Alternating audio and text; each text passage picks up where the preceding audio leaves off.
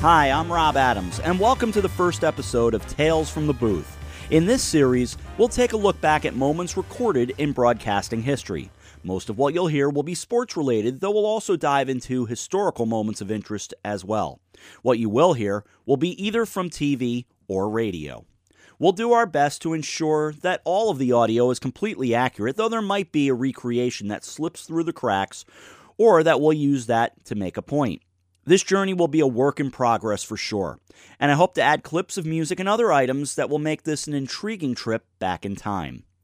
I've been interested in historical audio for as long as I can remember, and have been interested in sports play-by-play since I was a little boy. When I figured out that I wasn't much of an athlete, I turned my eye towards entering the world of play-by-play. I've been calling games as a professional broadcaster for over 20 years, and I hope you'll be interested in hearing my own calls from time to time. To get started, I think we need to go back to the beginning. The question of the oldest existing recorded sports broadcast is not entirely easily answered, but we feel pretty comfortable with the first broadcasts ever done. The relaying of sports information began with newspaper reporting and word of mouth, but telegraph wires first brought information electronically to a mass audience. A 1911 football game between Kansas and Missouri drew over 1,000 people to Lawrence, Kansas, as a Western Union wire brought information from Columbia, Missouri. The results were then announced to the crowd via megaphone and a large football display board. Similar gatherings announced the results of the World Series in New York City. An attempt at recreating the Lone Star Showdown football game occurred in 1919 in Dallas, as a radio announcer received information via telegraph and broadcast the results on experimental station 5XB.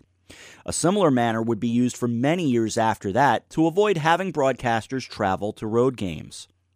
Live sports came to the airwaves on April 11, 1921, as radio station KDKA of Pittsburgh broadcast the Johnny Dundee-Johnny Ray fight at Motorsports Garden. The match was a 10-round, no-decision fight. The live sports sonic boom hit on August 5, 1921. Harold Arlen, a 25-year-old electrical engineer and foreman from Westinghouse, had an idea. He was also a nighttime announcer on KDKA, which is also considered to be the first commercial radio station. A famous recreation of their first broadcast, the Cox-Harding election returns from 1920, has made the rounds for years. This is KDKA of the Westinghouse Electric and Manufacturing Company in East Pittsburgh, Pennsylvania. We shall now broadcast the election returns. We are receiving these returns through the cooperation and by special arrangements with the Pittsburgh Post and Sun. We'd appreciate it if anyone hearing this broadcast would communicate with us, as we are very anxious to know how far the broadcast is reaching and how it is being received. While we're waiting for the returns to come in over the telephone, direct from the Post and Sun, I'll give you the list of offices in today's presidential election. Here they are. Some 30 million Americans are electing a president of the United States, a vice president, 34 United States senators, 435 members of the House of Representatives, governors of 34 states, and thousands of minor offices, county judges, and officials. Okay, those are the offices to be filled. And here are the 7 complete presidential tickets that are being voted on. Republican, Warren G. Harding, Calvin Coolidge. Democratic, James M. Cox. Again, it has never been proven that this is anything more than a recreation.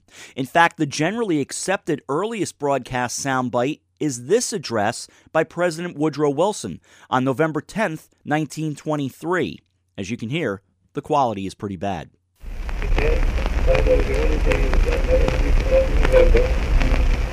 Lifted the nations of the world to the high levels of vision and achievement, upon which the great war for democracy and right was fought and won. Although the stimulating memories of that happy time of triumph are forever marred and embittered for us by the shameful fact that when victory was won.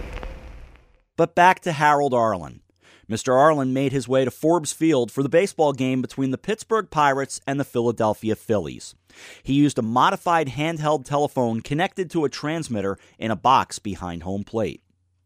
"We were looking for programming," Arlen recalled years later, "and baseball seemed a natural. I went to Forbes Field and set up shop. Nobody told me I had to talk between pitches. Sometimes the transmitter didn't work. Often the crowd noise would drown us out. We didn't know whether we'd talk into a total vacuum or whether somebody would hear us." The Pirates beat the Phillies 8-5 in back of Possum Whitehead's 2 hits, while Cy Williams of the Phillies hit the first home run ever broadcast, though what Mr. Arlen said has been lost to history. Harold Arlen thought it was a one-time thing, and reviews found baseball on the radio as, quote, too boring. He would try his hand at a Davis Cup tennis match the next day, and eventually called the Pitt, West Virginia Backyard Brawl on October 8th. WTAW, the former 5XB, called a Texas college football game that November. Meanwhile, the World Series hit the air for the first time in 1921. Famed sports writer Grantland Rice handled the call on KDKA. Telegraph recreations were relayed via WBZ of Springfield, Massachusetts, and WJZ of Newark, New Jersey. Tommy Cowan relayed the messages from writer Sandy Hunt. KDKA did the series again in 1922, with Rice on the call before turning to Bill McGeehan in 1923. By the 4th inning of Game 3, McGeehan seemingly tired of the gig and abandoned the broadcast, and Graham McNamee took over the call of the Giants' 1-0 win over the Yankees at Yankee Stadium. Casey Stengel homered for the lone run. The Yankees won their first title that year. We'll hear from McNamee again. In fact, he's the key player in this episode.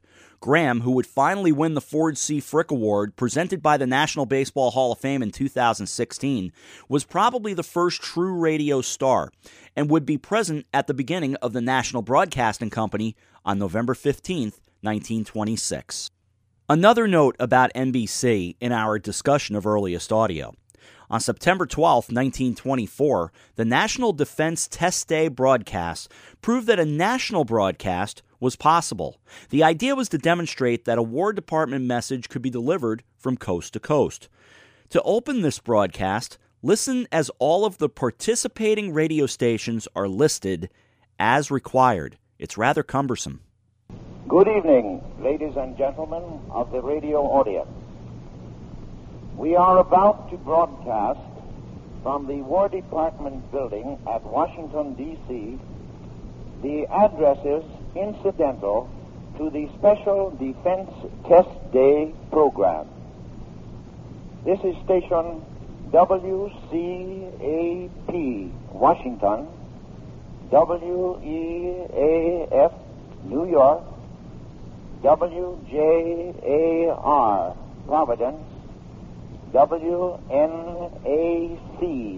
Boston, WOO, Philadelphia, WGY, Schenectady, WGR, Buffalo, KDKA, Pittsburgh, WSB, Atlanta, WLW, Cincinnati, WGN, Chicago, KSD, St. Louis, WDAF, Kansas City, WLAG, Minneapolis, WOAW, Omaha, WFAA, Dallas, KLZ, Denver, and KGO, Oakland, California. Today is National Defense Test Day, and throughout our United States, in every city, village, town, and hamlet, were gathered citizens from all walks of life in answer to the Defense Day call. Reports have been received from every section, and they show that the response to the Defense Test Day summons has been most complete and successful. This process would be negated by the creation of NBC and other networks, though individual stations are still required to give their call letters and city of license at the top of the hour. In other words, station identification.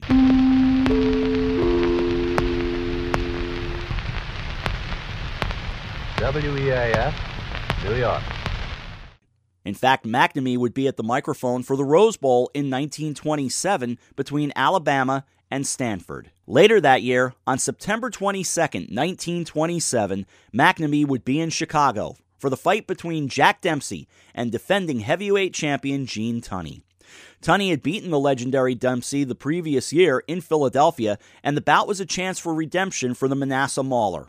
McNamee would be at the mic, just as he was the previous September.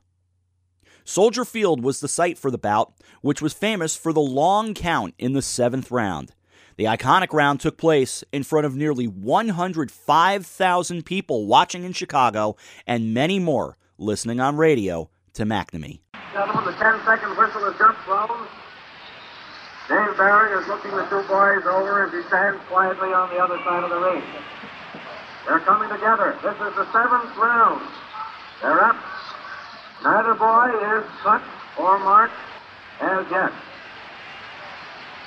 They both look as if they mean business and plenty, but they don't seem to get each other quite vitally. Dempsey came into Tunney. Both of them shot both hands. Nobody did any damage, and as they came out, Tunney's right caught Dempsey lightly on the face. Then Tunney shot a hard left to Dempsey's face, which he follows up with two mean lefts. And as the left is in Dempsey's face, he lands a right. Then Dempsey comes back, and Tunney is down. Tunney is down from the barrage of left and right to the face. The count is going on. Tunney's down. Dempsey is on the other side. 8, 9, and Tunney is up. And now they're at it again. Tunney is backing away, and Dempsey is following Tunney. Dempsey tries a long left, but doesn't land. He's following Tunney all around the ring. Then Tunney lands a left, right, and a left, as Dempsey keeps on following, but can't quite get him.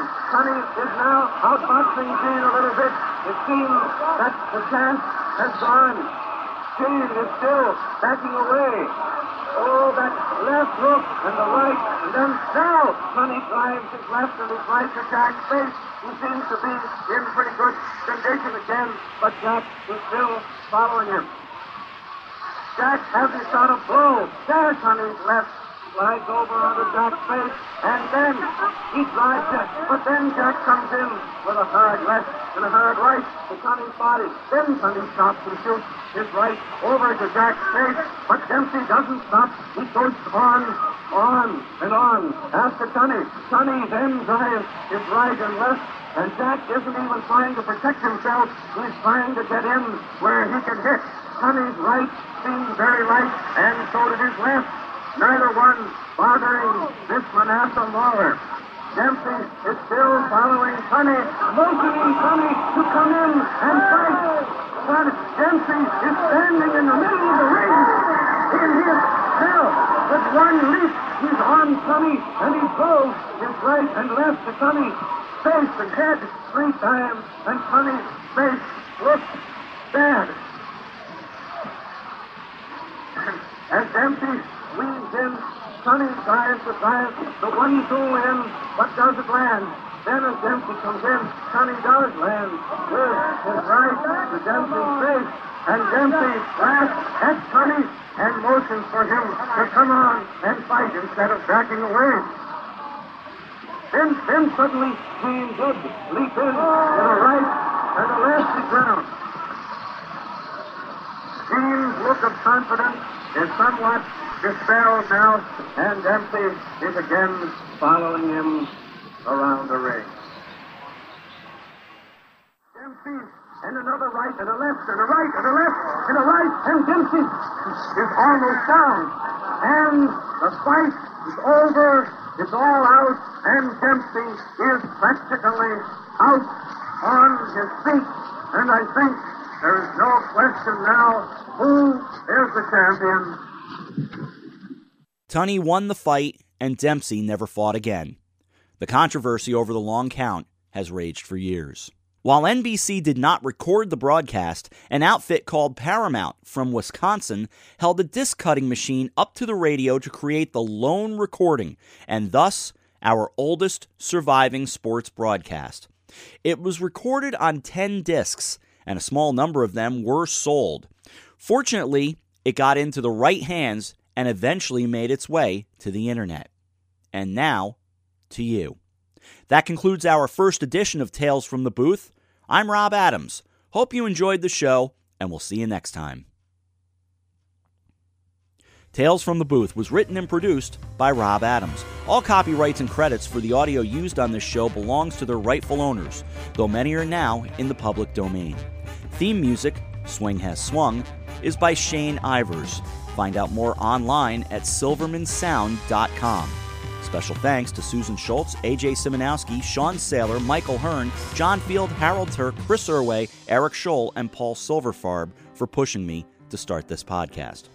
This program is copyright 2019, Robcasting Radio and Robcasting Media. All rights reserved.